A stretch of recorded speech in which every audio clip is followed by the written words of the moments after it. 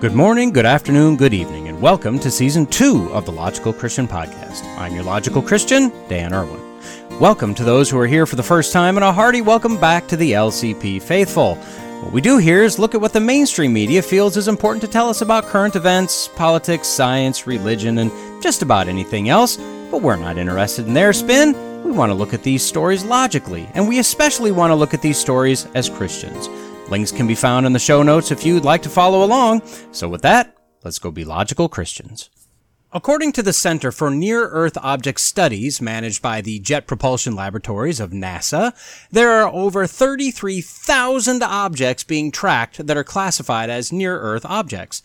These objects, or asteroids, range from about 10 feet to about 25 miles across. They're considered near-Earth objects if they come within 120 miles of the Sun, meaning they can potentially cross the orbital path of the Earth and then, foomp, impact. As of now, they say there is no threat of impact by anything for the next 100 years. Of course, if you follow asteroid news at all, and why in the universe would you, there are multiple times a year that NASA says, hey, we just had a huge asteroid skim past the Earth. Yeah, totally didn't see that one. So, who knows? The joke in the last few presidential elections is that we prefer the asteroid over either of the candidates, and I have a feeling 2024 will be no different. That said, I'm ready for it to come now. Now, they're supposed to be made of a lot of metal, right? So maybe if we pile up a whole lot of magnets in one spot, say my backyard, maybe we can draw in one of those 25-miler ones. I just really think it's time. On today's episode, we're just going to have a gay old time at the Gospel Music Association Dove Awards, and then we'll finally figure out what happened to the dinosaurs, and it's about time. And of course, whatever I've cobbled together for a goal update after the post. So, crank up the stereo and rip off the knob. No, don't do that. There's no reason to break your equipment. I mean, electronics and pretty much everything is just way too expensive to vandalize your own stuff these days. And then strap on that N95 or whatever you got. It really doesn't matter at this point. They all do about the same amount of nothing, to be honest. And here, just looking in the sky, I don't see anything.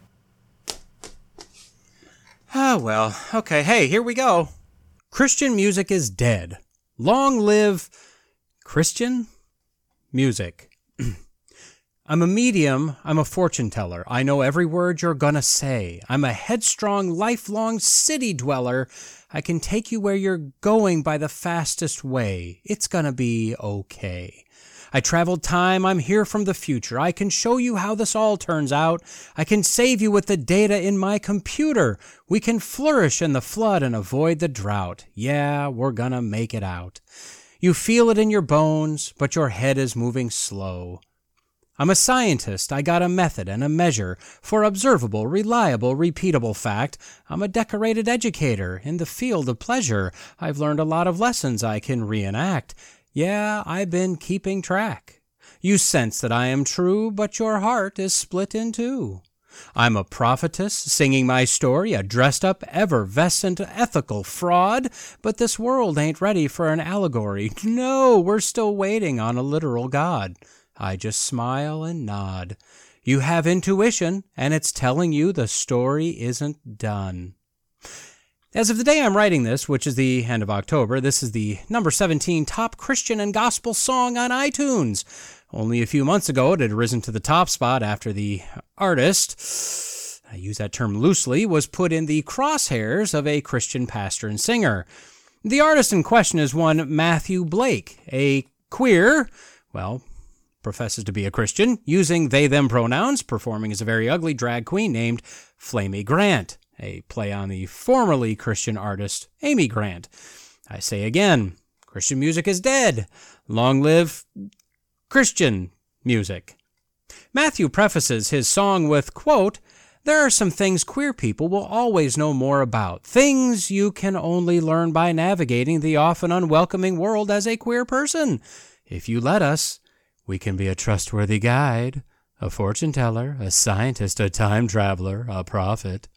I don't know if he said it creepy like that, but it sounds creepy. And it's just got my Christian goose pimples all a tingle. What a very Christian-y thing to say, am I right?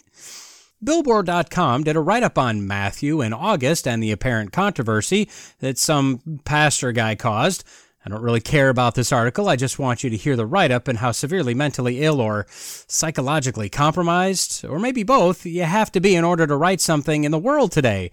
Here we go, and keep in mind that although Matthew appears to be fairly overweight, he's still only a single solitary male. This becomes important in a moment. Quote, Matthew Blake knows how to deal with internet trolls. Being a Christian queer person with a substantial online following, they've been doing it out of necessity for the better part of 3 years. But they had no idea that clapping back at one would lead them to the top of an iTunes chart. Blake is better known online as Flamey Grant, the self-described shame-slaying, hip-swaying, singing, songwriting, drag queen making Christian music that speaks directly to their experience as a queer person. While that perspective helped earn Flamey over 80,000 followers on TikTok, it also recently put her in the crosshairs of another Christian artist. Sean Fucht, a singer and preacher, known for hosting maskless concerts to protest government restrictions at the height of COVID-19 and claiming that he wants God to take over the government, posted an article last Wednesday, July 26th, commenting on Christian singer Derek Webb's recent album release show. The lead photo for the piece showed Webb posing with fellow Christian artists Plum, Jennifer Knapp, and Flamey Grant. There will come a day, and I don't know that we're very far off at this point, when this idiocy of writing in the mode of preferred pronouns will go away. If this sexual degenerate wants to legally change his name to Flamey, well, that's up to him. It's your legal name. I'll use it, as we've been able to name ourselves anything for pretty much a long time now. Prince became a symbol, known as the artist formerly known as Prince. Kanye West changed his name to Ye. Ferdinand Louis Alcindor Jr. changed his name to Kareem Abdul-Jabbar, and Cassius Marcellus Clay Jr. changed his name to Muhammad Ali. Fine, name yourself what you want. Whatever. I don't care. But pronouns are intrinsically linked to your sex, which is also your gender, which isn't assigned at birth. It's observed at birth, actually prior to birth in most cases, thanks to modern imaging technology, and it can't be changed no matter what you do to your name or your body, nor based on how you feel. Anyway, I digress. That Billboard article mentioned a man named Derek Webb. Most people probably have no idea who this is. For those of you around my age, which is pretty old at this point, you might remember the Christian contemporary band from the late 90s to about 2010, Caedmon's Call. Unless you were a real fan, you probably don't know what they sang, but you remember the name and you'd likely recognize a song or two. Well, Derek Webb joined the band shortly after their inception, as they just started to break onto the mainstream scene. He was a guitar player, keyboard player, and a vocalist. Well, a few weeks ago, the Christian music world held the 54th Annual Gospel Music Association Dove Awards. Derek Webb, being in that world, was going to be in attendance. So found on protestia.substack.com, headline, Derek Webb attends Dove Awards in drag.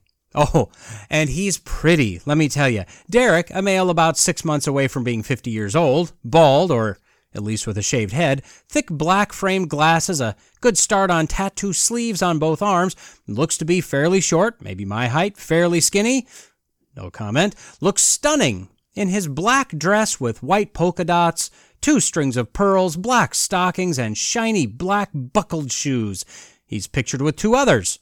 Hulking behind the trio is a huge ugly woman in what appears to be some blue fairy-looking outfit with huge white heels holding up his bulk. Yeah, that's our friend Flamey. And the human in the middle of the front-to-back lineup is a fairly normal-looking young man. Black dress pants, reasonable shirt, black tie, black dress shoes, shiny suit jacket. Nothing of note, except that it's a lesbian woman. Her name is Grace Baldridge. Grace Semler Baldridge, to be accurate, an alt-Christian singer-songwriter who goes by the stage name Semler. You may have heard of her. Probably not, though. The only reason I know the name is because, and I had to go back and look this up for the specifics, but back in November of 2021, she was sitting at the #1 Christian album on the iTunes Christian chart, making it the second time she was up there in 2021. Yeah, the nice thing about this second album is that she didn't have to put the warning on this one, you know, the explicit lyric warning, like her first one. I wish I was joking about all of this.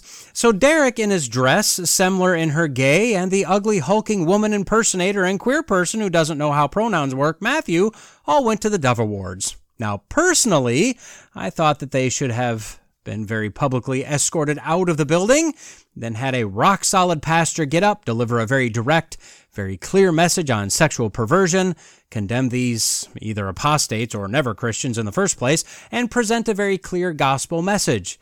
But no, the Dove Awards didn't do that. Color me shocked.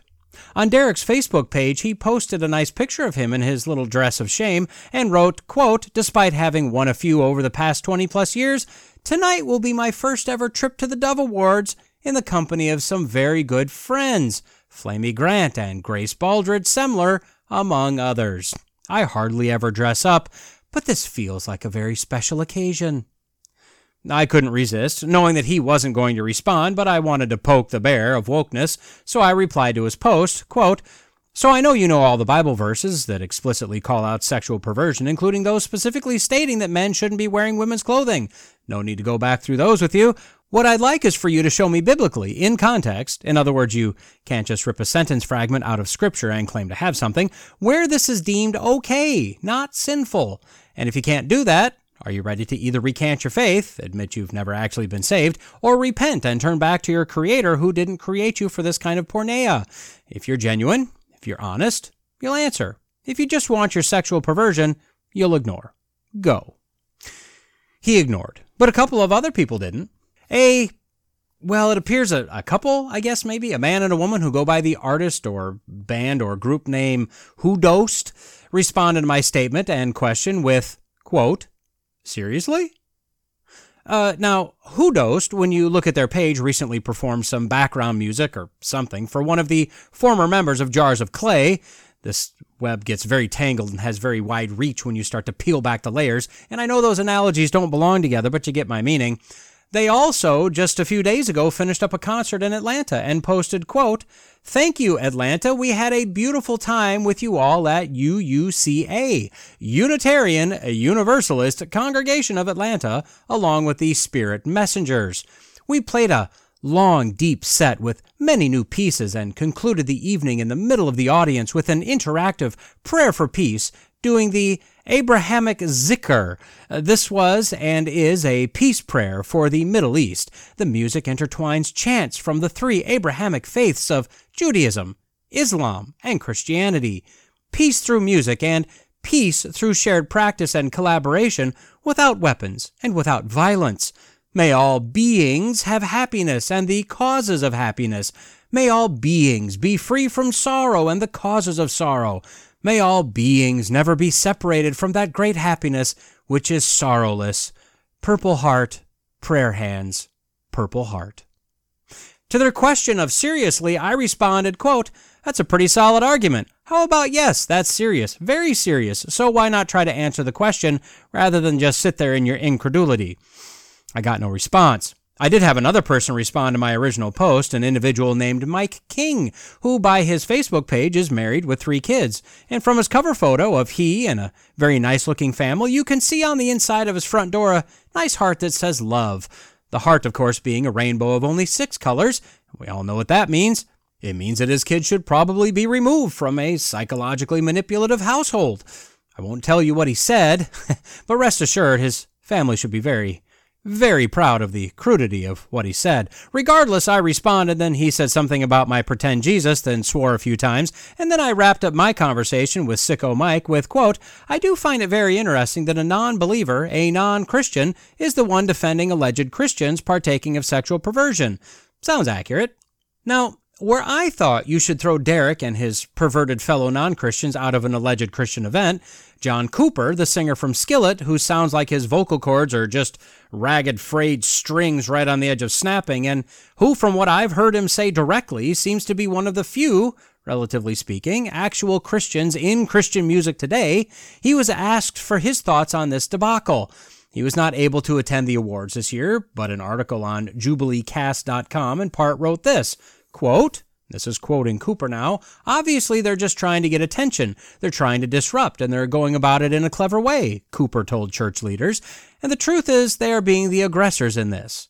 Cooper said that there are, quote, lots of Jesus followers in the industry that may not know the best way to speak, adding that he wanted to stand for biblical truth as opposed to being compromised. They've been trying to antagonize the Christian music industry, including Christian artists, and have attempted to get them to affirm their views on the LGBTQ+ movement for years, Cooper said. The truth is, he added, they would not show up at a Muslim music celebration to do the same, because that would be a little bit too insensitive.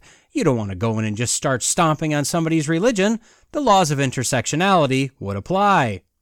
However, Cooper said, quote, they know that Christians are so wimpy and weak, they know that Christians are then going to somehow feel intimidated by them and not know how to act.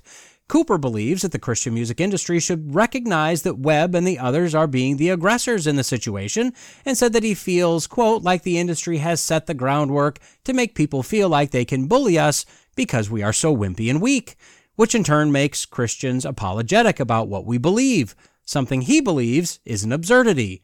Cooper was unable to attend the Dove Awards this year, but said that if he had been there and seen Webb and company, he would have, quote, ignored them, like the Apostle Paul instructs Christians to do in 1 Corinthians 5. Okay, well, that's an option as well. I think that ignoring them is just the side of condoning them. If Webb was brutalizing someone in the Dove Awards, would he have ignored him? If he was raping someone, should they ignore that? What if he wasn't hurting anyone else, but he was sitting there nude, or worse? Would they just ignore that? Dietrich Bonhoeffer famously said, quote, silence in the face of evil is evil itself. God will not hold us guiltless. Not to speak is to speak. Not to act is to act. Now, does that mean that we must call out every little thing that we deem a sin? No, I mean, that's not really helpful. But something this public, this blatant, clearly flying the tall finger to Christians at the Dove Awards, to Christians around the world, and to God himself, maybe something should have been done here.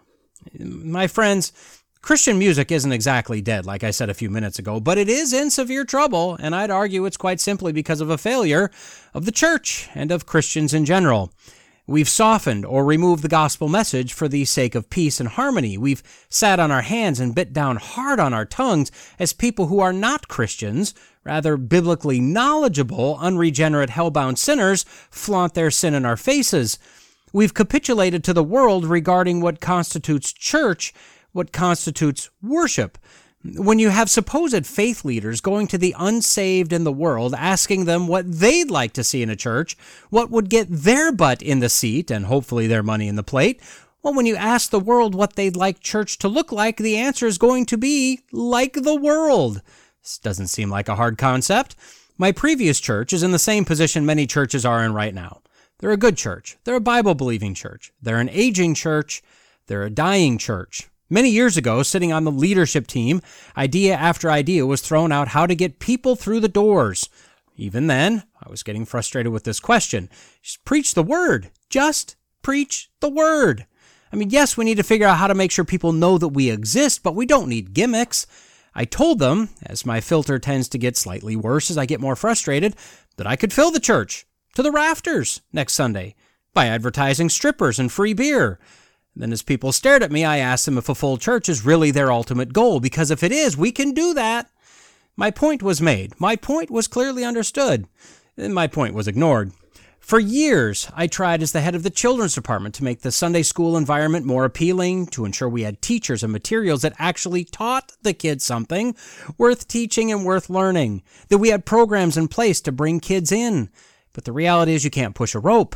The pull has to come from the top. The pastor, the elders, or deacons, they must set the direction for the church. The problem we're seeing now is that because we've compromised at the top for years, we're now a few generations into a new kind of church, a church that's more focused on having a cafe in the foyer and lights and fog machines during the concert. I mean, the worship singing time, removing pesky and offensive things like crosses from the outside and inside of the church building, avoiding any mention of sin or hell or repentance, rather a focus on love. Sometimes Jesus, but a lot about love and feelings and how when you're a Christian, your wildest dreams will come true because Because someone just wants you to have everything that your heart desires and wants to give you big warm hugs, and heaven wants to bend down and give you wet sloppy kisses or something, and God has a plan to make you prosper, and you can do everything through Christ who strengthens you, and give, and it'll be given to you. So plant that money seed. And really it's all about you. I mean, God and his son Jebus, or whatever his name is, they're there too, but really this life and this faith is all about you. So the messages are now more TED Talks than anything. Maybe good information, maybe nice pro tips for how to deal with various aspects of life, but in no way is it actual food that feeds the sheep. It's candy, enough to fill your belly, but leaving you hungry in a few hours, so you must go back to the candy bowl and get some more soon. And because we're a number of generations deep into the reformulation of what constitutes church, we're now reaping what we've sown in the world of music.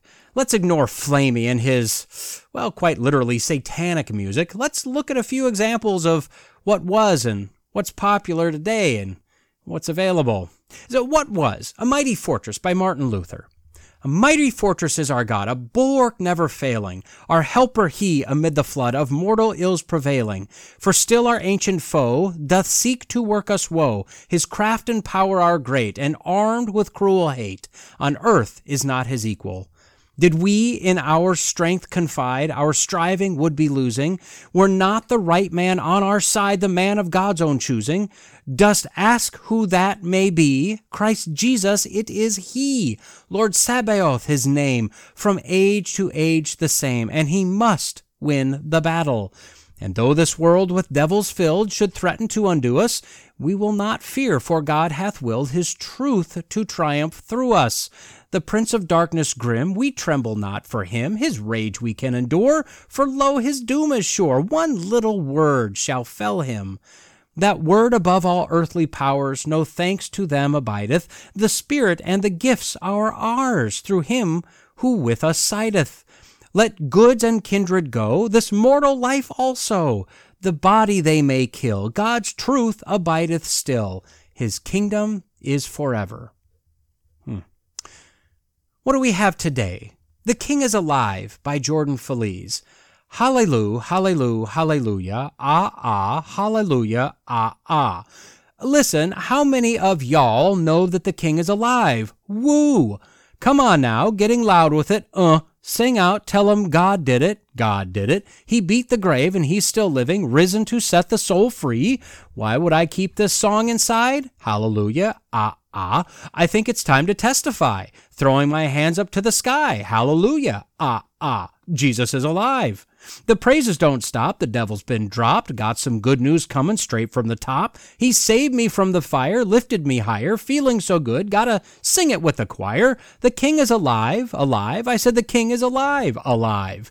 Crazy days got my head swimming, but we know the one who keeps the world spinning, the world spinning. We never lost, and we keep winning, 'cause Jesus is still on the throne. Ooh, ooh, ooh. Why would I keep this song inside? Hallelujah, I think it's time to testify. Throwing my hands up to the sky. Hallelujah, Jesus is alive. The praises don't stop. The devil's been dropped. Got some good news coming straight from the top. He saved me from the fire, lifted me higher. Feeling so good, gotta sing it with the choir. The King is alive, alive. Oh, the King is alive. Aw, yeah, alive. Ooh. Come on and praise the name. Somebody praise the name, Jesus, 'cause we're forever saved and death is in the grave. Oh yeah, come on and praise the name. Somebody praise the name, Jesus, 'cause we're forever saved and death is in the grave. Oh, and the praises don't stop. The devil's been dropped. I got some good news coming straight from the top. He saved me from the fire, lifted me higher. I'm feeling so good. Gotta sing it with the choir. The King is alive, alive. Ooh, the King is alive, alive. Yeah, yeah, yeah. I said the King is alive, alive. Sing it with me. Alive, alive. Ooh, yeah, yeah, yeah.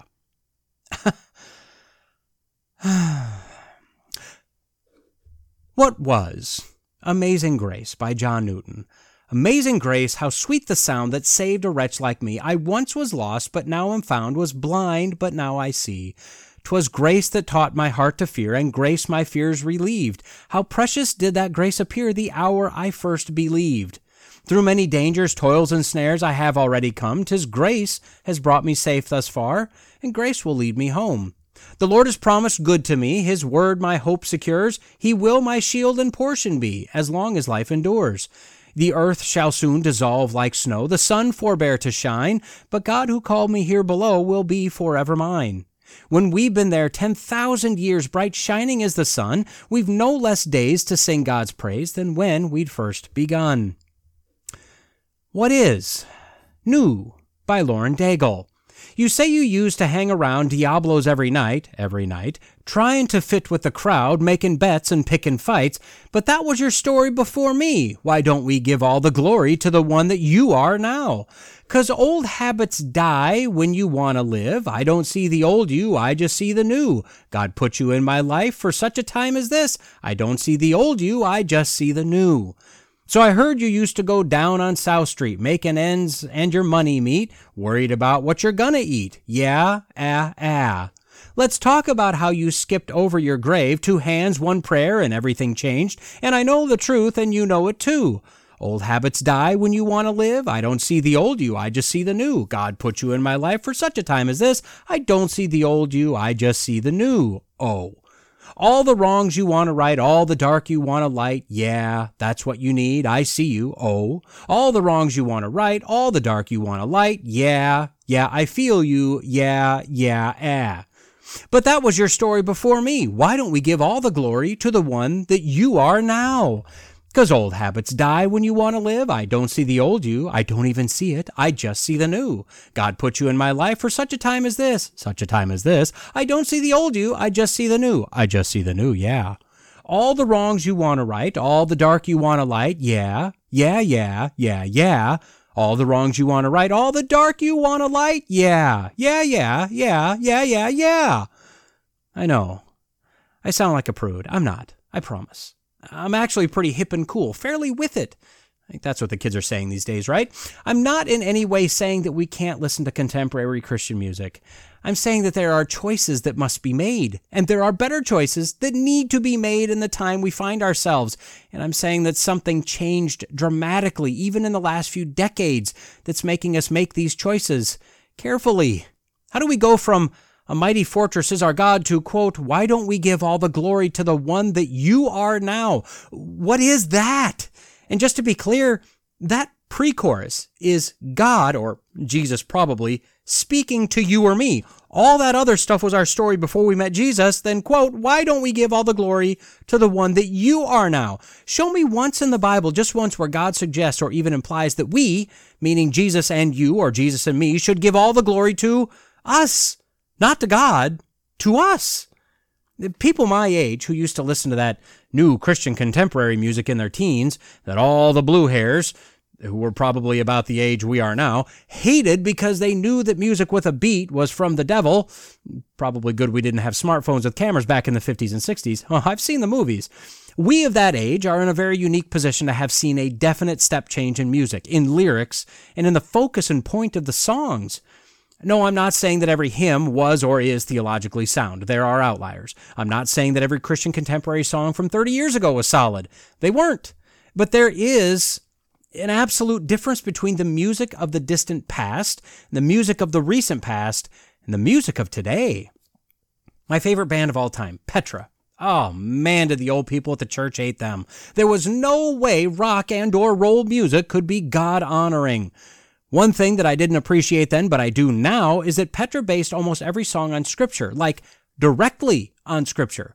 Back in the cassette tape days, you could unfold the tape case liner and you'd have the lyrics to the songs. Nearly every Petra song had the Bible reference at the end of the lyrics for that song in the liner notes.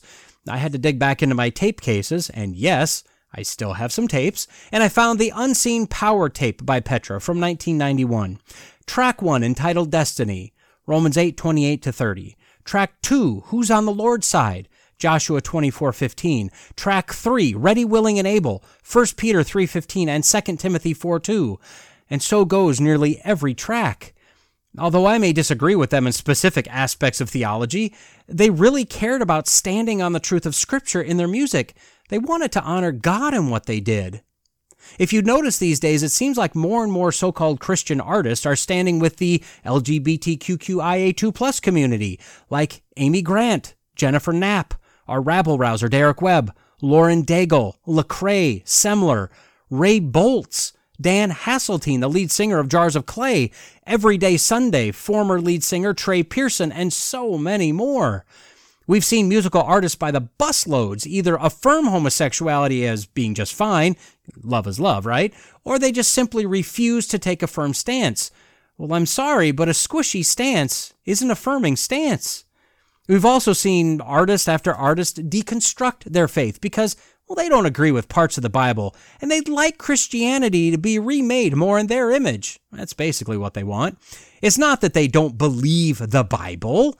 It's that they just think this old dusty document needs a little updating, a little help to be more relevant. As a middle-aged, very white, Wisconsin-raised engineer, I obviously love rap music. I think rap is actually probably the best musical form because it allows the artist to tell a complete story. I'm not kidding about this. There's so much that can be done with rap that can't be done with traditional music. I don't listen to it all the time. It phases in and out for me. I also like rock and hard rock and metal to a certain point, as sometimes you just need to rock. I know without knowing for sure that at least some of the artists I listen to aren't saved. They're just pandering to the Christian community because it's quite literally one of the easiest genres to break into and make some money. I know that there are a number of songs that I like that I'll get my jam on in the car that are soft in their theology. I try to be aware of and avoid those that are just blatantly anti-God while they sing songs about the God they hate, bilking money out of unsuspecting Christians, but I guarantee some of them slip through. But I also believe there's a difference between what we boogie down with in the car as opposed to what we sing in the church. I still try to be cautious thumbing down songs in my Pandora account that I know aren't good or that I know are from artists that aren't really Christians, but I'm good with rocking to some Demon Hunter, knowing some of their songs are on the shallow end of the theological pool because they're not wrong in what they're saying. From what I've looked up, they seem to be legitimate believers, and they're definitely better than listening to secular metal. At the same time, I know that groups like Bethel Music, Elevation Worship, Hillsong, and Jesus Culture are very popular in contemporary churches, and some of their songs, maybe most of their songs, sound fine. But I know what they mean behind the lyrics, and it's not what you and I mean. Well, me, hopefully you do.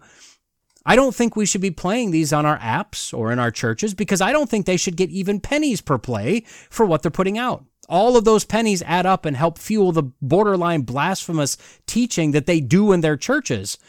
I guess what I'm saying is that Christian music is severely compromised. Singing as a form of worship to God has been around since the creation of man. God described what was acceptable worship in the Old Testament. We've been given examples of correct worship over and over again in the Bible, as well as incorrect worship. Worshiping God isn't a game. It isn't open for us to do anything and everything we want, however we want. Remember what happened with Nadab and Abihu in Leviticus when they decided to do it their own way and offered strange fire?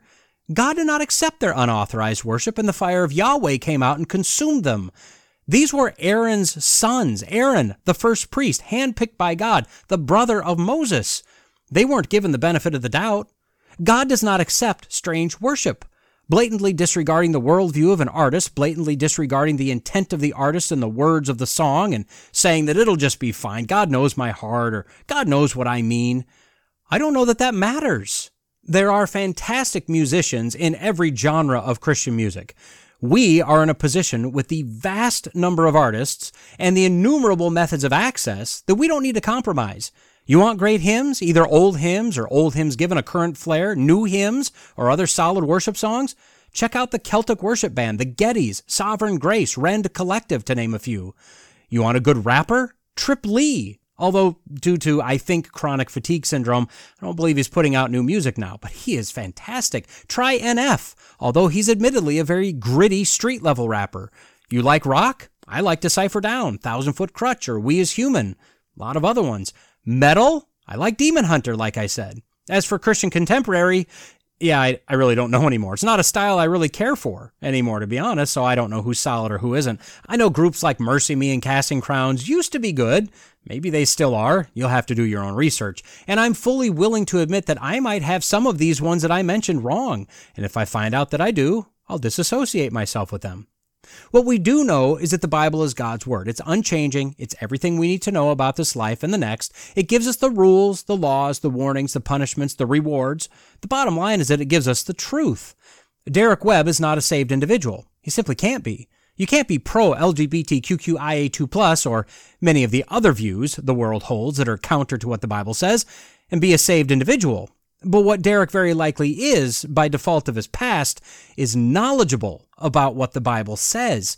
He knows that the Bible calls out sexual sin and perversion, and specifically homosexuality. He knows that the homosexual will not inherit the kingdom of God. He knows that it is forbidden for him to be dressing in women's clothing, that transgenderism is a sin. He knows exactly what he's doing, and he's looking in the face of his Creator and telling him that he doesn't care.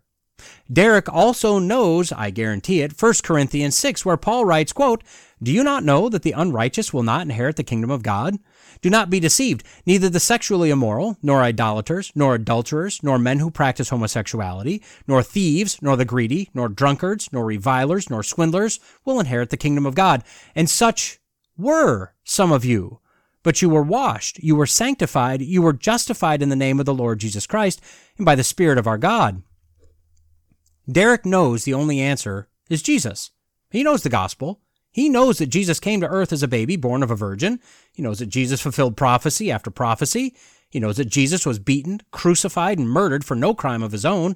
He knows that after 3 days, Jesus rose again, that he appeared to all the apostles, to a large number of disciples, and to a large crowd. He knows that Jesus ascended to heaven. He knows that salvation is a matter of repentance and belief.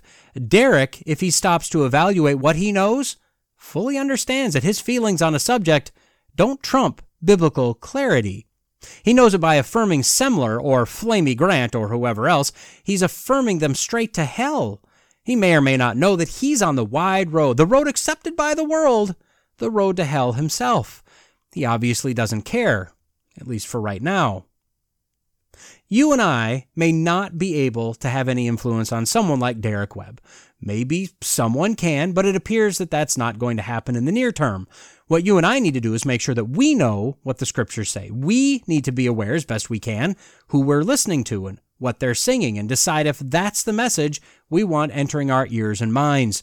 The days of most churches are generally solid, or most Christian music is generally God-honoring, well, those are sadly in our past.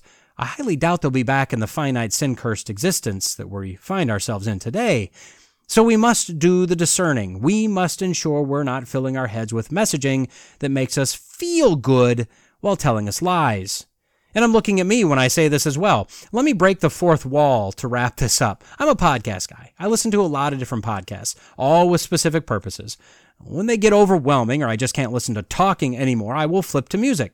Generally, I'll open Pandora and listen to a Christian rock station based on Deciphered Down. But as I was typing up this transcript, as I was looking up and reading information, I stopped. I opened up Pandora. I added some of those solid artists I mentioned, Celtic Worship, Sovereign Grace, the Gettys, to my collection. And I created a station that compiles them and others. And my intention is, rather than popping on a podcast, which could be secular, political, a comedy, or a sermon, first thing in the morning as I get ready for work, maybe I start my day with even just a few solid hymns or current worship songs, along with my devotions, just to try to get my day focused the right way, something I've never been as concerned with, as I'm usually running around, running late, trying to get out the door so I can get to the office.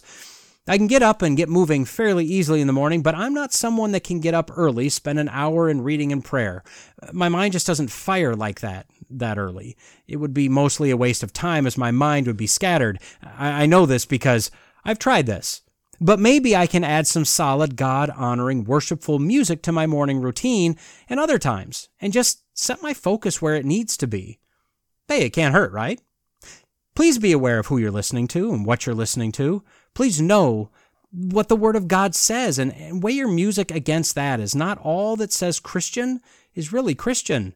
Just as we want to know the Bible rightly, we want to worship God rightly as well. Not all worship is equal. To offer wrong worship, or to offer worship wrongly, is to worship someone, but that someone is not God.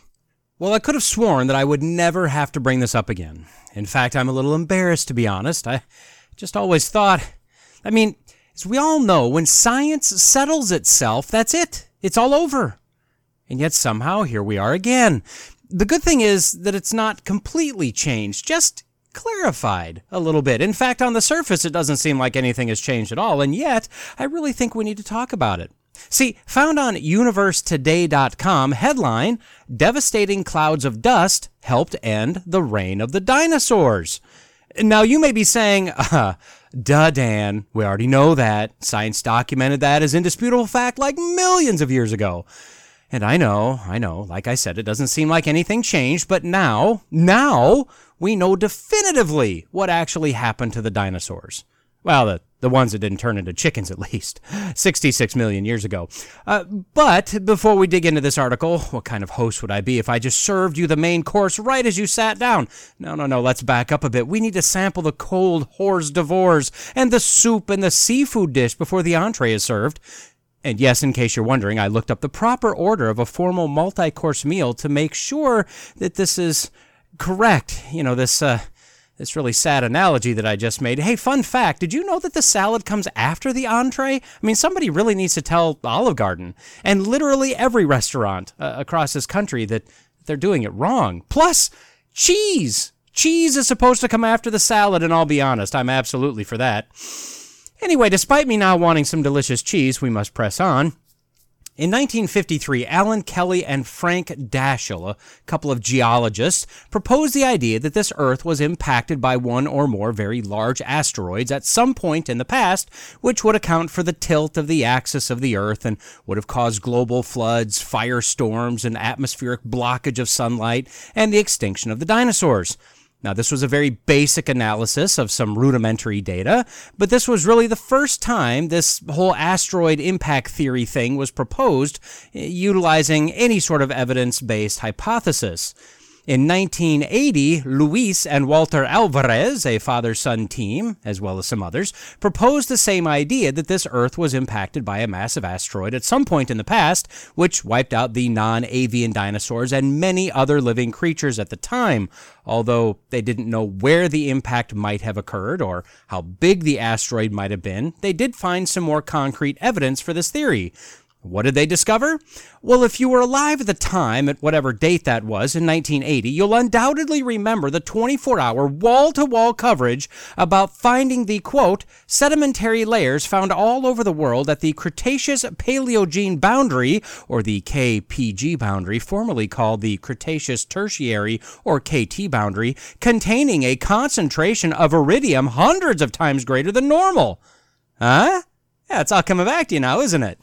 Well, because they found all that sweet, glowing, or radioactive metal, I really don't know what iridium is, but because they found all of that in that layer, this huge asteroid wiping out the dinosaurs theory has been named the Alvarez hypothesis. Now, they didn't have any proof of an asteroid impact. They had no idea where it might have hit. They just found a lot of iridium. And although I know I'm just preaching to the choir here, we all know that iridium is very abundant in asteroids, but not so much on the Earth, so absolutely it makes sense for this theory to be named after them. Embarrassingly for them and really science as a whole, however, was the fact that everyone bought into the crazy idea that this impact happened 65 million years ago. No, we know that that's just stupid now. That's like thinking Pluto's a planet. I mean, get with the times there, Granny. We'll correct that glaring error in a moment. What's almost too shocking to believe is that very shortly after the Alvarezes, the Alvari, formally published their earth-shattering iridium finding, geophysicists Glenn Penfield and Antonio Camargo were presenting some findings of their own.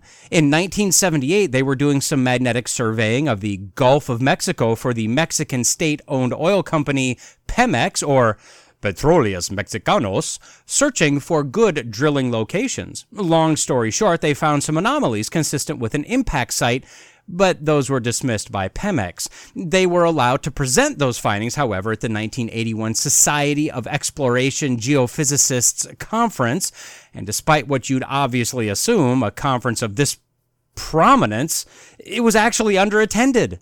One reporter felt like they might have found something important and wrote about it, but again, the article didn't garner widespread attention. I mean, how could we as a population of humans not pay attention to the latest geochronophysiological happenings around the world? I mean, what is wrong with us? Personally, I blame public schools. Well, I don't need to bore you with the story. It's really common knowledge at this point, I think.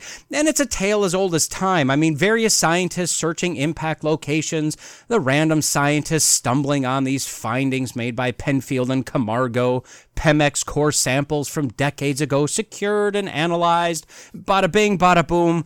The Chicxulub impact crater in the Yucatan Peninsula was finally identified in 1991. It took 19 more years, March of 2010, for 41 experts to review all of the data and evidence regarding this crater, concluding that this was the big one. This was the one that took out the dinosaurs, or more specifically, the dinosaurs that science needed to go away because others had to turn into chickens and such.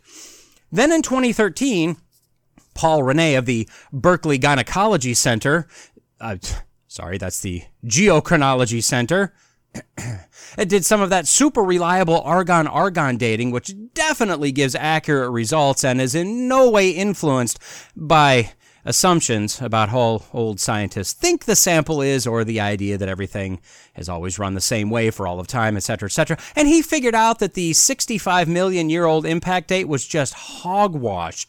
In fact, that impact happened 66,038,000 years ago, plus or minus 11,000 years.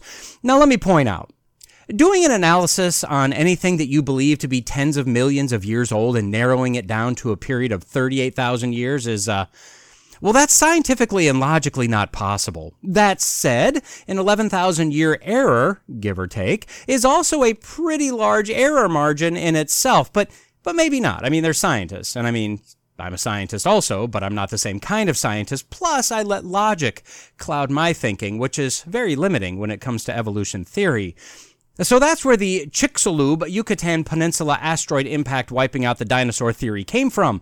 It's a relatively recent theory, and the knowledge of the assumed exact location of the impact is less than 15 years old. Let me take a quick sidebar here. Doesn't it feel like this whole asteroid killed the dinosaurs theory is much older than, say, at best 70 years? Doesn't it feel like the impact crater in the Yucatan Peninsula theory is much older than 20 years? Evolutionism has a fantastic marketing department called the public schools and institutes of higher learning. That said, I don't think there's any question that there is a massive impact crater at the Yucatan Peninsula. I don't think there's any question that that impact came from an asteroid. I wouldn't argue with the theory that when that sucker hit, it caused a massive amount of water, dust, and debris to be ejected into the atmosphere, or that it vaporized a bunch of what it hit, or that it deposited a large amount of iridium, or that it caused typhoons and tsunamis, sudden and catastrophic climate changes, etc. I'd say all of that, based on the immense size of the crater, is very plausible, likely correct. The physical evidence is there, and the physical evidence can be used to model what happened. A number of assumptions have to be made, like impact energy, asteroid size, asteroid mass, etc. But even there, based on the crater, a lot of backward calculating can be done to come up with a range of size, mass, speed possibilities. Based on those potential combinations, other assumptions would be needed, but a series of modeled scenarios about how much Earth was ejected, how hot the impact would be, what it would do to the waters, etc. All those can be developed. And so although a lot of assumptions still needed to be made, I'd say that because of the physical evidence, the potential combinations of size, speed, and mass were bounded quite nicely into a relatively small number of possibilities. Anyway, let's go back to our article. I mean, we might as well find out what they said, since that's, where we started and why we're here in the first place. Generally, science has settled that a big, beautiful asteroid, probably the best asteroid of all the asteroids, is what caused the end of the dinosaurs and about 75% of all species on Earth. Thank you, Donald. It's generally been agreed that this impact launched rock, dust, and sulfur into the atmosphere, as well as soot from resultant fires across the world. For some reason, I'm not sure why this, albeit large, but local impact would have created global fires. I'll get to that in just a few minutes. The theory posits that all of this stuff in the air blocked or reflected the sunlight, causing a global winter. Of course, that resulted in the Ice Age, etc., and Bob's your uncle, dead animals. Now, the latest theory published in a new geology paper said that due to the massive amount of particles from this one large, but local impact, sunlight around the entire globe was blocked for as long as 15 years, dropping temperatures by 15 degrees Celsius or 27 degrees American. Additionally, this paper claims that this would have made it impossible for plants to photosynthesize. For this study, scientists from the Royal Observatory of Belgium studied sediment samples from the Tanis fossil site in North Dakota. This site, and I'm sorry, permit me to be a fanboy here just a bit. This is just a miracle of science. This site allegedly captures, ready, a 20-year period right after the asteroid impact. A site that we found at some point that captured a 20-year period of time from 66,038,000 years ago, plus or minus 11,000 years. Can we agree that the fact that science was able to find this layer from that exact period of time, from that long ago? I mean, that is just, it's just very hard to believe, right? And what did they find when they, quote, sampled the uppermost millimeter-thin interval of the Cretaceous-Paleogene boundary layer? I wish I had a drum roll. That's not true. If I wanted a drum roll, I just insert a drum roll here. Anyway, they found silicate dust particles. Now this layer, do you know how thin a millimeter is? It's like a 32nd of an inch. It's like 10 sheets of paper. That's what they found and analyzed from over 66 million years ago. A millimeter. Anyway, the uniform grain size of the dust was, quote, interpreted to represent the final atmospheric fallout of ultrafine dust related to the Chicxulub impact event. Now, you can interpret what was just quoted as saying, hey, we wanted this dust to be part of the event we want to be true so that we can form a slightly different hypothesis and get more grant money. Now, from a logical standpoint, and yes, I fully admit I don't have anywhere near the academic prowess of these science people, but I find this to be ludicrous. And it gets worse. Quote, based on their findings, the scientists also created a new paleoclimate computer model that evaluated the roles of sulfur, soot, and silicate dust on the post-impact climate. The new paleoclimate simulations show that such a plume of micrometric silicate dust could have remained in the atmosphere for up to 15 years after the event, contributing to global cooling of the Earth's surface by as much as 15 degrees C in the initial aftermath of the impact. Hey, what was that last bit? Never mind. Brr, Earth is cold now. The cooling in the initial aftermath of the impact from silicate dust, soot, and sulfur would have caused plant collapse affecting both land and marine habitats, and, quote, mass extinctions would occur in groups not adapted to survive the dark, cold, and food-deprived conditions for at least 2 years. Question, Your Honor, what group at this point, per the theory of evolution, would have already been adapted to survive for 2 years of these never-before-experienced conditions? The theory says that 75% of species died off. Well, what kind of magic and or miracle did these other 25% pull off? Quote, the researchers said that this matches the paleontological records, which show that any plants or animals that could enter a dormant phase, for example, through seeds, cysts, or hibernation in burrows, and were able to adapt to an omnivorous diet, or weren't dependent on one particular food source, generally better survived the KPJ event. Okay. Omnivorous, sure, for a little while, but even if the temperature dropped by 25 to 30 degrees F in the initial aftermath of the impact, that meat from the dead animals, it just ain't going to sit around there for the next 2 years waiting. It won't take long before those animals give in to rot. And without plants, I mean, what, animals are now going to just zonk out in a burrow for the next nearly 2 years? Or I guess maybe some of these 25% would have eaten some of the other 25%, meaning 25% really didn't survive? I mean, look, I know I'm kind of sarcastically mocking this, but there are a number of questions that really should be answered here. Okay, in the article, they have a nice little illustration. The illustration shows the globe laid out as a map, 1 day before impact, and then 1 day after impact, 1 year, 1.7 years, 2.2 years, and 5 to 6 years after impact. It's displaying the amount of global photosynthetic active radiation in watts per square meter.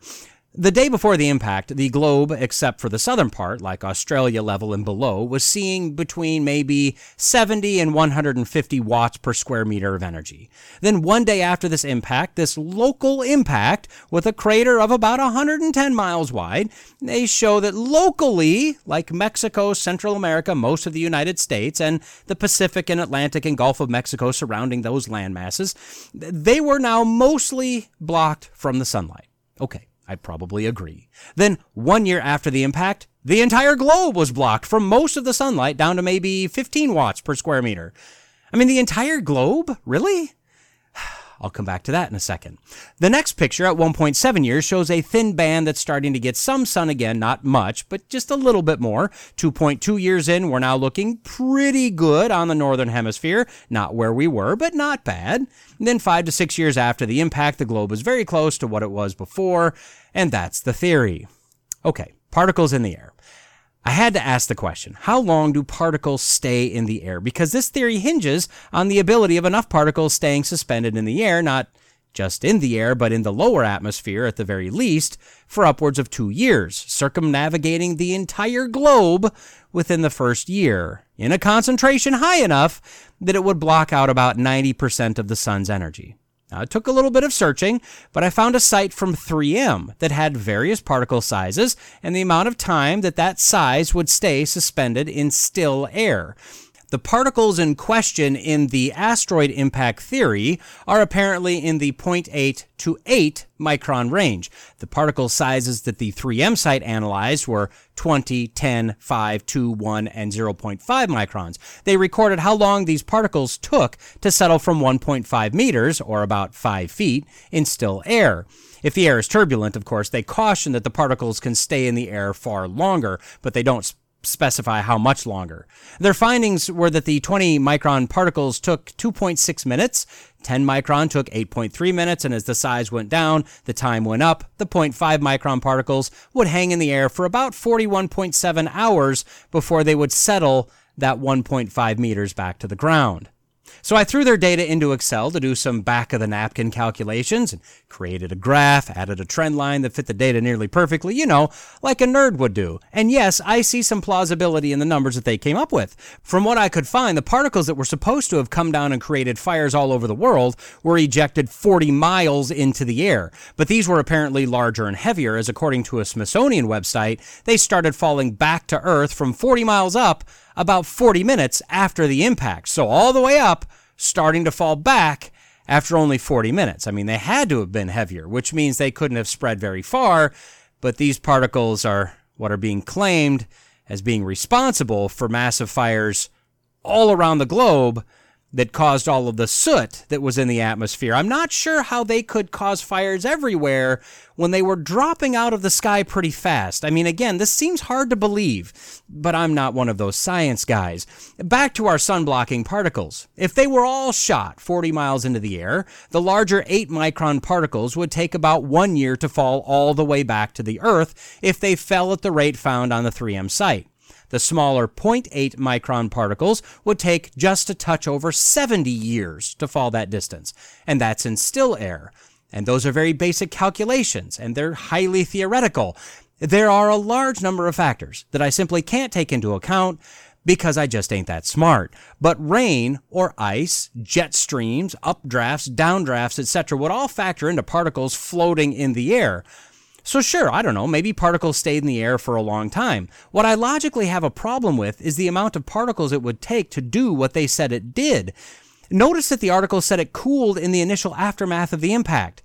Yeah, sure, I would think that in that local area for a while, in that general area of the impact, the weather would do some funky things. But here's my problem with this entire theory. We have an impact crater of about 110 miles across. That's an area of about 9,500 square miles. The area of the Earth, or really the area of the atmosphere around the Earth, is about 200 million square miles.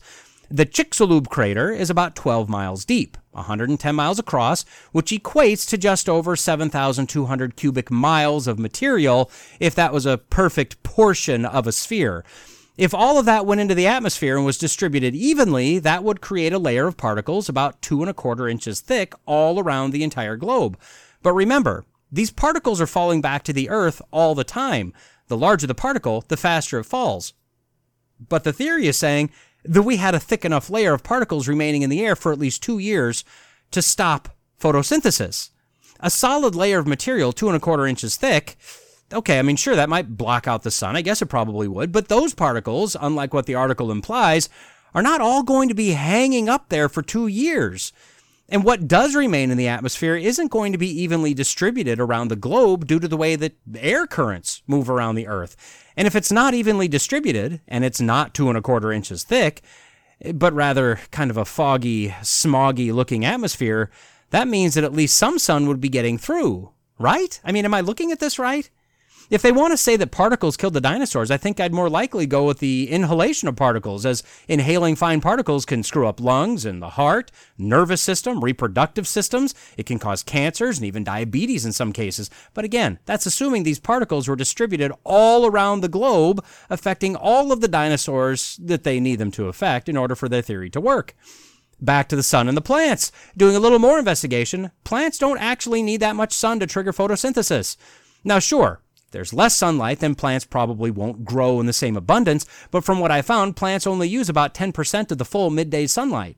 In fact, experimentation has shown that after about 100 watts per square meter of solar energy, they just can't use any more of the sunlight. So anything beyond that is a waste as far as plants are concerned.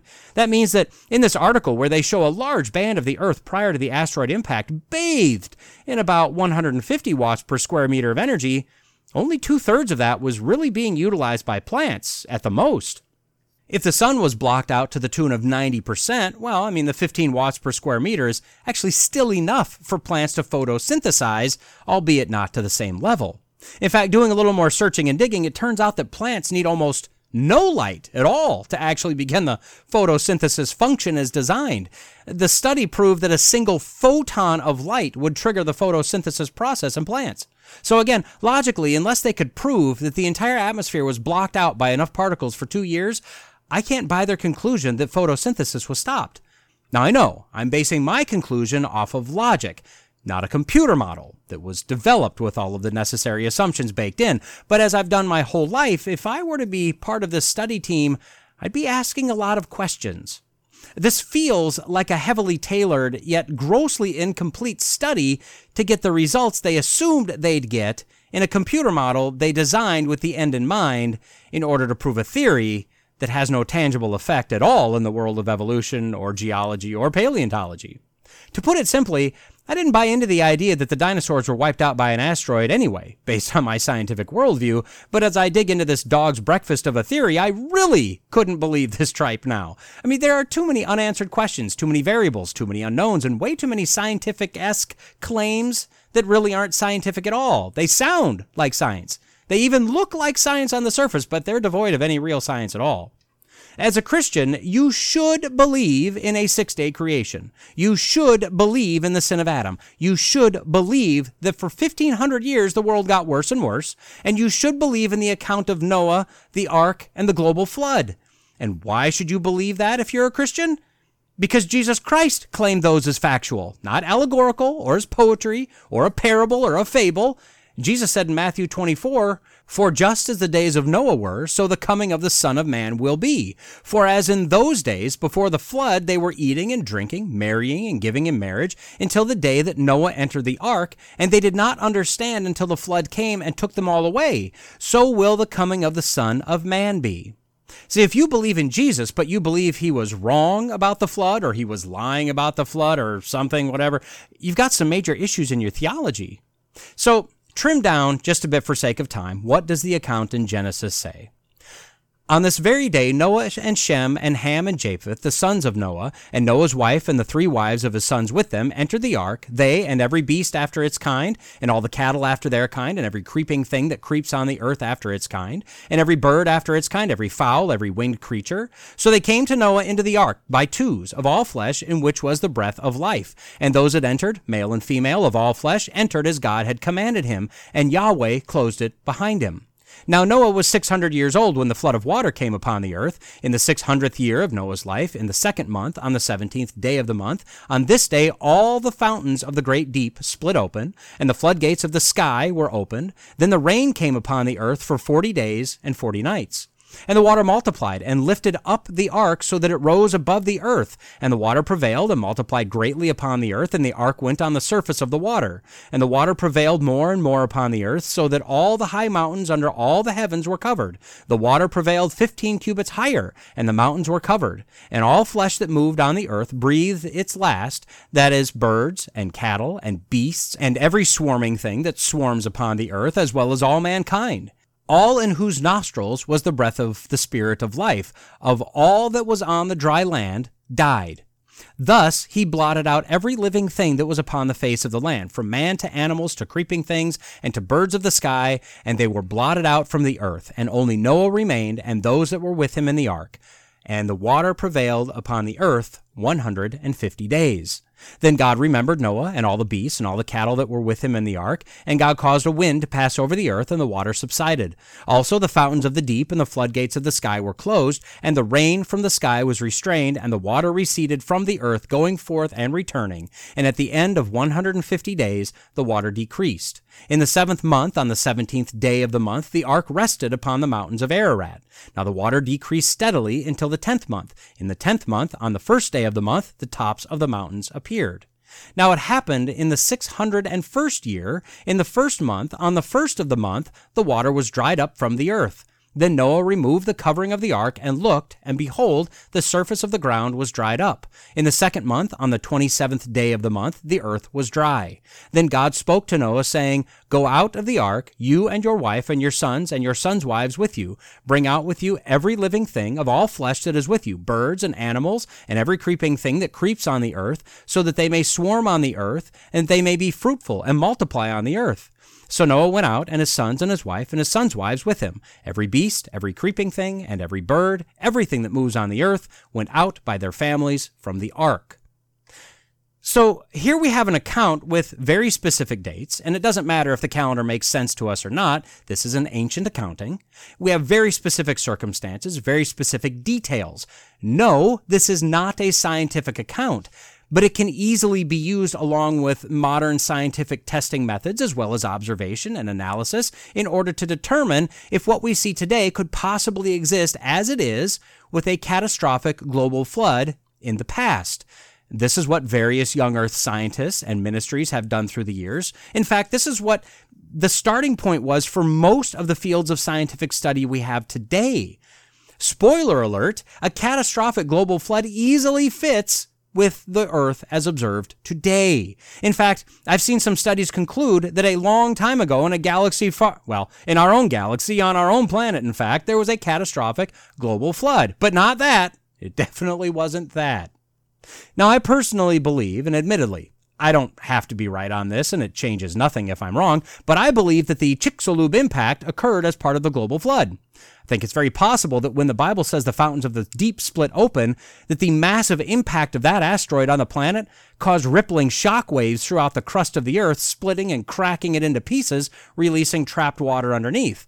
I don't dispute that the asteroid impact would have blown material high into the atmosphere, but the opening of the floodgates of the heavens that I happen to hold as the collapse of a water canopy that used to encircle the earth, otherwise known as the waters above the firmament, and the rain would have knocked that dust straight back down. I mean, that's what manufacturing facilities, specifically chemical producers, do. They have massive deluge systems that can knock down dusts or vapors in the event that a release occurs. I mean, falling water takes no prisoners. That's one reason it smells so fresh after rain, and that's one reason why, for so many people, their allergy symptoms disappear, at least for a time, after the rain. As for why the specific geologic layer they named and then renamed is found all over the globe, well, that would probably be because of hydrodynamic sorting. I mean, the floodwaters, storms, underwater eruptions, etc., swirled and churned everything, making a massive, muddy, murky mess. And as the water subsided, as the material settled down, it would have settled back by weight or grain size. In fact, in the Wikipedia article about the Alvarez hypothesis, it even states that the Chicxulub impact created, quote, a huge megatsunami sufficient to lay down the largest known layer of sand separated by grain size directly above the peak ring. Again, hydrodynamic sorting. We see the evidence. Now, I admit, there are hard-to-believe components of the account of the global flood of Noah's day, but the global flood itself isn't one of those hard-to-believe parts. I mean, any Earth-based scientist or academic would either readily admit that there has been at least one global or nearly global flood on the Earth. No, they may not align perfectly. They may discount anything biblical, but unless they simply lie in order to run cover for their own worldview, they'll admit that there is absolutely evidence on our planet of a massive flood. As for plants and vegetation, well, first, a lot of the land-based plants would have been just decimated through this event. A lot of them uprooted, churned around, buried. For those that experienced the floodwaters without the devastation, making the assumption that they worked basically the same as they do today, being underwater for about a year would have likely killed some, caused others to lay dormant. Of course, some still continue to photosynthesize, albeit much slower while underwater. And since they require carbon dioxide, when the waters receded, there would be CO2 in the atmosphere from volcanoes and plant decay, but pretty much nothing from exhaling living creatures. So I'm not sure how long it would have taken for plant life to really catch back on and take off, but it obviously did. That said, the main disputes with the biblical flood account have to do with the big boat and so many animals. And both of those arguments have been discredited over and over again, proving that yes, the ark could be built as described, it could survive a flood and the massively churning seas that would have been swirling for at least the first 40 days or more, and all species of animals could have been housed at their basic level of kind on the ark, along with the supplies needed for a year. Those are all scientifically possible. What it comes down to is the fact that people just don't want to hold a biblical worldview. There are implications both personally and professionally when you step outside of the safe humanist philosophy. It's easier to just go along to get along. So as the world scrambles for new theories and scratches and claws for grant money by tweaking existing theories, the Bible holds steady. It doesn't need scientific confirmation, although it easily has it. Studies can be done to more fully understand what happened, but the account never changes. Man's theory is constantly changing, which they'll call the scientific method, but it's not. That's a smokescreen. See, the scientific method creates and tests hypotheses. It finds errors, then it creates a new hypothesis, all the while blindly allowing the data to dictate the conclusion. The evolution theory has already determined and mandated the conclusion. So any so-called scientific method used is nothing but directed self-affirmation. We know evolution is true. Well, how do we know evolution is true? Because we see evidence of evolution. Well, how do we know this is evidence of evolution? Because we know evolution is true. This is the parent that answers back to the child asking why they have to do something with the single word, because. Don't think about it. I've done that part for you. Now, you just do as you're told. So this new tweak on a relatively young theory regarding an asteroid and dust and blocking of the sun and cold and 75% of species dying out, is it plausible? Only if you have faith. From just my knuckle-dragging, logic-based Google analysis, I have a lot of questions that I'm confident they'd give me answers for, but I'm not confident the answers would be any better than their theory.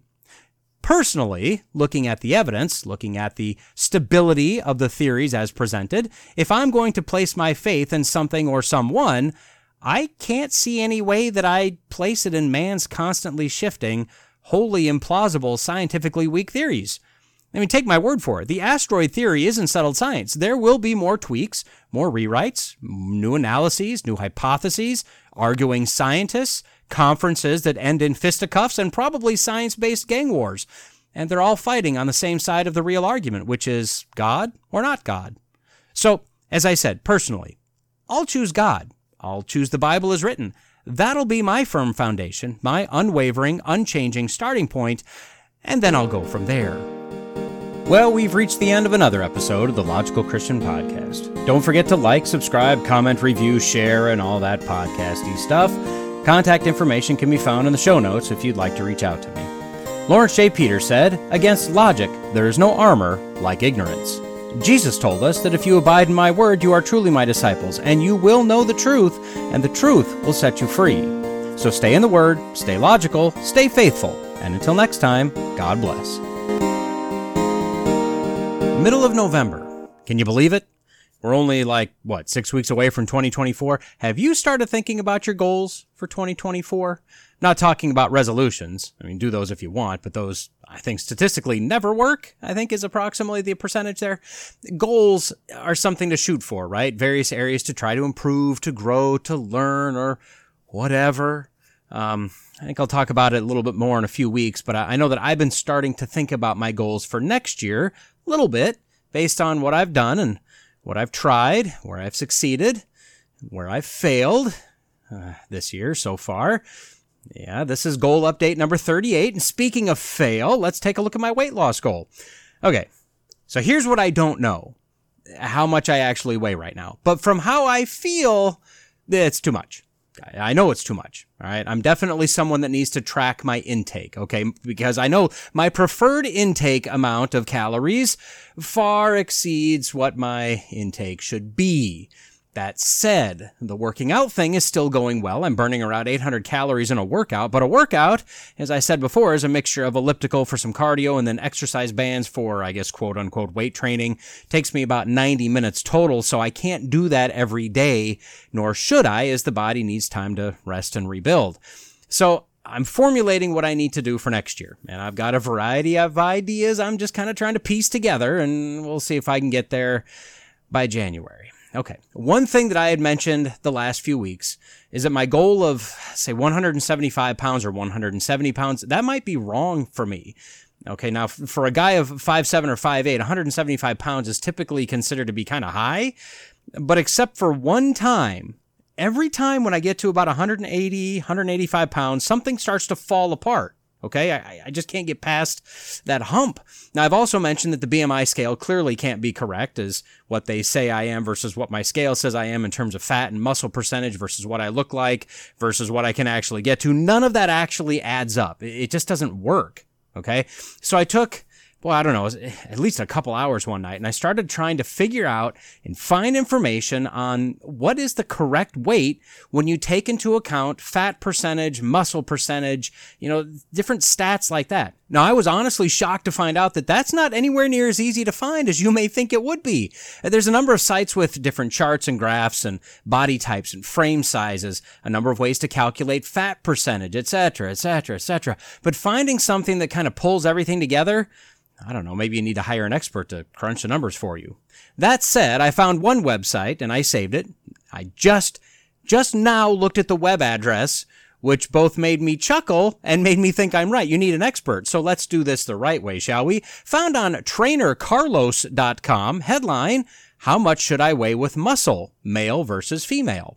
Now, admittedly, I have not read through all of this yet. I put the link in the show notes. You can dig through it if you want. But I guess Trainer Carlos had a couple of tables of information down there, about halfway down, of the recommended ideal and healthy weight for women, and then below that one for men. He organized it by height, and it shows by body fat percentage what body type you've got and what weight you should shoot for in that body type. What's interesting, and what I've been suspecting, is that a lower body fat percentage actually suggests a higher weight, okay? Now, that, of course, has to take into account muscle and other things as well, but we're at least getting somewhere, I think. So for me, I'll say that I'm 5'7". I'm probably closer to 5'7" than 5'8". If I have a normal body type, 20% fat, I should be shooting for 165 pounds. Athletic at 16% fat, 175 pounds. Athletic muscular at 14% fat, 190 pounds. Now, for a guy 5'8", you add 5 pounds to each one of those numbers. So for me, I'm looking at a goal for next year of body fat versus weight. That's what I'm kind of trying to look at. And, of course, muscle in there as well. I'm thinking that my goal should be maybe somewhere around 180 pounds and around 15 to 16% fat. Now, I need to refine it more, right? This is just me trying to noodle it out. But this table of info, it kind of makes sense to me a little bit. And it may make sense to you, as you may be an athletic person, male or female. You may have a lower body fat percentage but a higher weight, and you're trying to get weight off and you can't figure out why you can't do it. It may be that this struggle that you have with weight is not actually a struggle at all. I don't know. So I would say, take a look at this. Maybe spend the $30 or $40 to get a well-rated scale that checks all of the stats for you, something that shoots that, 480 volts up through your feet or whatever it does, right? And then maybe join along with me, create a goal that takes into account more than just weight as a number. I don't know. More on that later. Now, as I said, I absolutely need to lose fat. I need to gain muscle, and overall I need to lose some weight. So I still need to track calories in versus out. So I've resigned myself to this is who I am for the rest of this year, for the most part. But I'm working out what I want to do for next year. We'll get more on that later. Okay. Moving on. Pages read.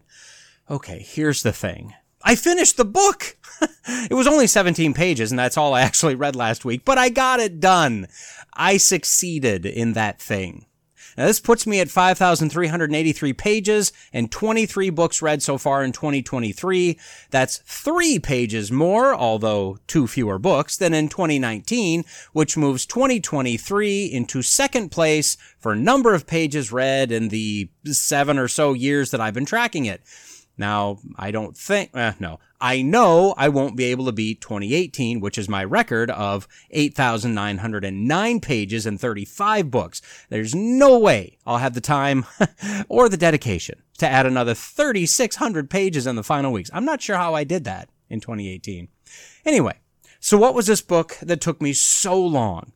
Well, it was the book entitled Heaven by Randy Alcorn. I'll say this. I highly recommend the book. I know a lot of people have read it already. I've had it on my shelf for, a number of years now. Just had never pulled it down and read it, probably because it's almost 500 pages long. But this is an excellent book. But I'll caution you, be prepared for a range of emotions. That's one of the reasons it took me so long. I wanted to read it, but I absolutely did not want to read it once I got reading it. Let me explain. I'll start with a little bit of basic review stuff first here. So Alcorn takes a very practical, biblical look at what is meant by heaven after the rapture, after the judgment, etc. Heaven for eternity. Okay? He's very right that there have been, a lot of speculation as to what exactly heaven is. And for most of us, at least I bet, it's got some sort of a spiritual, cloud-based, disembodied soul feel to it. Now, I don't know if that's just how we've all been taught or what. It sounds like from his background info that this isn't how it's always been understood. Just somewhere down the line, things changed. And we went from a very real, very physical, resurrected physical body on a resurrected, perfected physical earth type of view to sitting on clouds in the sky playing harps. Now, to be honest, I'd liken it to the same thing that happened with Calvinism and Arminianism. I mean, the Calvinist viewpoint was the default viewpoint going back to Paul and to Jesus. If you were Baptist, you were Calvinist. Then somewhere something changed and Arminianism crept in and then took over. I mean, now the typical Baptist church is much more likely to be Arminian. Somewhere down the line, there's been a softening of the gospel and a reinterpretation of the Bible, and I'm not sure why, but it's taken over as the dominant view. Anyway. Alcorn takes a very practical look at eternity, heaven being the reconstructed earth, much the same as earth is today, us, much the same as we are today, only with sin and the effects of sin removed from the equation. Bottom line, we'll know people we knew, we'll live in houses, we'll live in cities, we'll travel, we'll build, we'll explore, we'll create and imagine, we'll do the things, relatively speaking, that we did before. The exact same, with some differences. And my dad always jokes that heaven to him would be a junkyard with all the right car parts in there for whatever he's creating or rebuilding or whatever. And from Alcorn's perspective, I think that's very possible. Maybe not exactly the same, but better. And it won't be where we can make a wish and the part just pops up. No, we may need to dig for it and get the tools out and remove it from there to put it on over here. And while we're speaking of parents, my mom has all but given God an ultimatum that her cats of years gone by better be there. Okay, no, she didn't threaten God. Well, I don't think she did. I'm not sure. But she has strongly suggested that she would prefer that they were waiting for her. Now, according to Alcorn, that's highly likely. Let me give you one criticism of his book before I move into my main point on it. He sure does shill his other books a lot in this book. Now, he uses many sources in the nearly 500 pages to make his points. His favorite source, after you get past the Bible, obviously, but his favorite source is clearly C.S. Lewis, which is fine, although we need to be a little careful using Lewis as a primary source of theology. He had his issues like most everyone does, right? Just be a Berean, that's all I'm saying. His second favorite source seems to be in my book, and then he would give the title and then he'd quote his own work to make a point. Now that's fine, but there were a few points in the middle of the book where it felt like a sales pitch, at least to me. I don't know. Now, that's probably picking nits, right? But it felt that it was a bit much, a bit forced at a few points, and it kind of seemed like it was wedged in there. It didn't always fit quite right. That would be one of my main criticisms, okay? Anyway, he uses a lot of speculation in his views of what eternity will be like. He uses a lot of scripture, a lot of logical assumptions to get there. I have no problem with how he arrived at the many conclusions he drew, with the understanding and his own statement that he's clearly going to be wrong on at least some of these conclusions. Now, this book, although fantastic, is not a wholly inspired text. It's part scripture-based, part educated guess. That said, I'd argue that if the junkyard or the pets aren't there in the end, it'll be even better, and my parents will be more content and more happy with what heaven turns out being than they could ever imagine. But that idea, the human emotion of knowing heaven will be perfect and awe-inspiring, more than we could ever hope for, be completely fulfilling and satisfying, is absolutely in tension with the only life that we know, the life that we're living right now. That was my personal struggle inside of this book. And it was the main reason it took me so long to finish. I mean, like I said, I wanted to read it, but if I'm being open and honest, I absolutely did not want to read it. It really evoked some strong emotions as I read it. Now, you may be shocked to hear this, but my life is not perfect. I'd say that I'm not much different from most of you, that my life did not turn out like I imagined. Now, don't get me wrong. I'm unbelievably blessed, and I'm well aware and thankful for all the very, very, very undeserved blessings that I have. But there are areas in my life, some obvious, some personal, that I'm very unhappy with. I have regrets like everyone else. Now, I freely admit that when I get to heaven, I will be completely satisfied. I will want for nothing. I'll regret nothing. I will feel no more guilt, no more shame. I'll be living in a perfect world with my Creator. I mean, what more could I want? But as I'm very cognizant of that fact, it makes me think of missed or lost opportunities in this life, mistakes made, sins willingly committed, dreams unfulfilled. And as a guy nearing 50, the statistics say I have fewer years to do or undo what I've done or failed to do in the years that I've already had. So there were points in this book where I had to put it down and allow my thoughts and emotions some time to kind of wash over me. Now, I know, and I'll defend to my dying breath, that God's plan for my life is perfect, that He's sovereign. Not one thing has happened or didn't happen out of place with God's will, and that if I had the ability to change even the smallest detail, my life would be ultimately, infinitely worse. But as a human, I sure do wish some things were different. Certain chapters and certain topics inside of the chapters forced me to put the book down for a little bit, as my mind kind of wandered or raced into areas I prefer not to linger in most of the time, areas I keep boxed up or tamped down or away from my day-to-day life. My guess is that most of you will probably have the same kind of reactions at various points in the book. Now, I don't know that I would call this therapeutic. It really didn't offer a solution to the emotion of now, but it does paint a very vivid, clear, wonderful, amazing picture of what heaven will be like. So like I said, I'd highly recommend this book. Just be prepared for an emotional battle as you read it. One of the arguments against Christianity, primarily coming from men, is that they don't want to go to heaven. And why?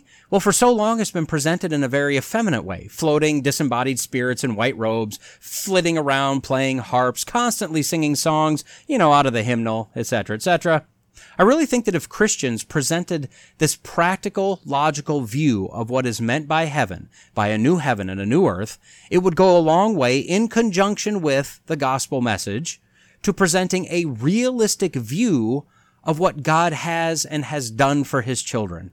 Not as a trick or a technique to win another soul, just giving lost humanity a real view of a real God, a real creation, a real salvation, and a real eternity. So, that way too long of a review to say this. Read the book. All right? Highly recommended. And if you've read this book, shoot me an email or leave me a comment. Did you deal with the same emotional battle? I mean, someone tell me it wasn't just me. Okay, let's move on. Bible reading. Only 4 days of digging in this last week. As I said with the weight goals for next year, I'm trying to formulate how I want to approach this as well. What I'm doing right now is good, but I wouldn't call it great. I need a better system, a better plan, but we'll talk about that in a few weeks. Right now, we need to get some questions and thoughts that I had over the last week.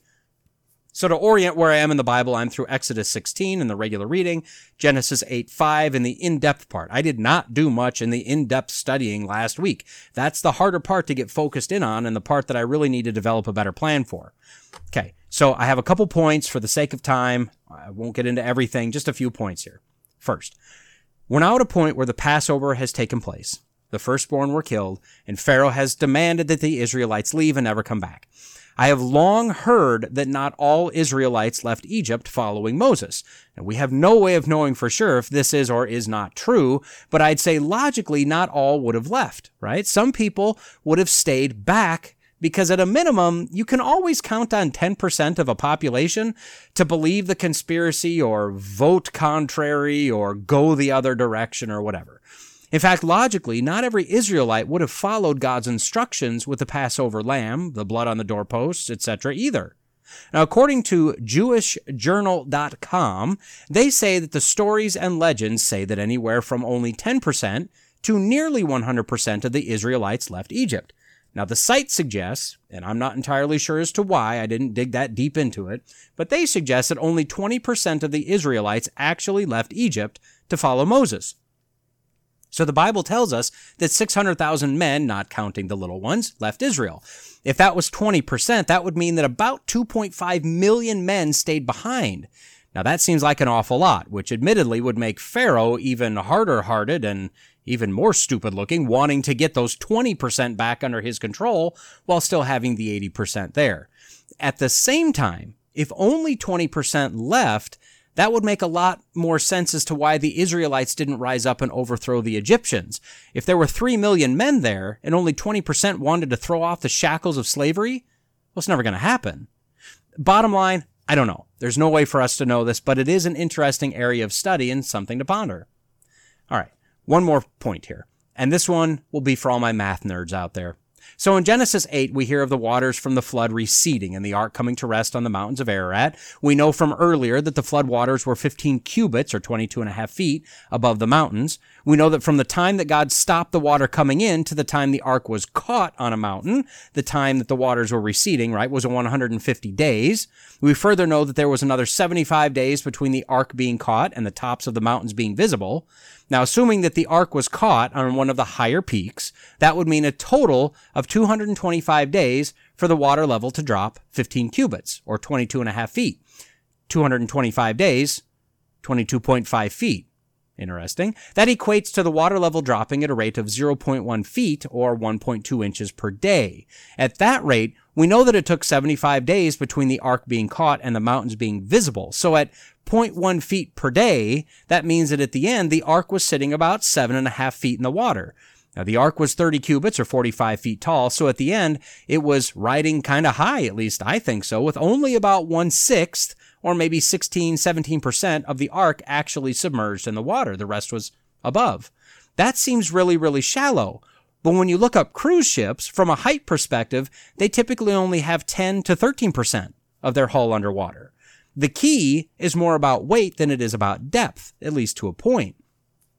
So just as the cargo, the engines, the fuel, etc. in the modern cruise liner is at the bottom part of the hull, right, which lowers your center of gravity, Noah would have put the larger animals, the supplies, etc. on the lower deck. Now I know that a boat shape and a box shape, despite how Answers in Genesis chose to design their ark in Kentucky, I know that a boat and a box are different, right? But at least conceptually, this looks reasonably right? Okay, I know. A number of assumptions in there, but I saw a chance to do some math and I took it, and since you're along for the ride here, well, here we are. Okay, last thing. I mentioned in one of the segments here today, color coding my Bible. Well, I found a nice multicolored lead pencil. I'll put an Amazon link in the notes if you're curious. And after looking at a number of sites as to how to color code their Bible, I settled on my color coding system. No real trick to it, just what I use. And my point in underlying applicable verses and passages is so that my mind can kind of organize itself as I read, as I flip through, etc. It's just an easy method for me to get into a frame of mind with regard to what's going on in the text. So here's my chosen color coding based on the pencil that I purchased. All right. Dark blue is God's character. That was the closest color to purple, the color of royalty, right? Dark blue. Pink is for prophetic texts because they both start with P. Orange is for God's sovereignty. Orange is my favorite color, and this concept of God being sovereign over all holds a special place for me. Brown is for sin or rebellion. That's the closest thing that I had to black. And yes, I know I could have used a regular pencil for black, but I didn't want to have to carry around one more thing. Red is for God's salvation or mercy or grace, either directly or foreshadowing of what's to come. Light blue is for things I consider to be my responsibility, a description, a command, actions that are done by others that I should or must apply to my life. And light green is for passages that don't really fit in the other categories, but it means something to me for whatever reason. That leaves yellow in the pencil, and I guess that's for other, but to be honest, it really doesn't show up that well, so I think I've used it one time. And some passages can have multiple colors. A lot of the pink prophetic passages are also orange sovereignty passages, so there can be multiple colors in there as well. Okay. That's got to be enough for today. I've taken up way too much of your time, and as we all know, time is money, and time waits for no man, and the love of money is the root of all evil, so when you do the math, you've got some evil that you absolutely love that's getting really impatient for you to get to it, or something. I don't know. Okay, bye.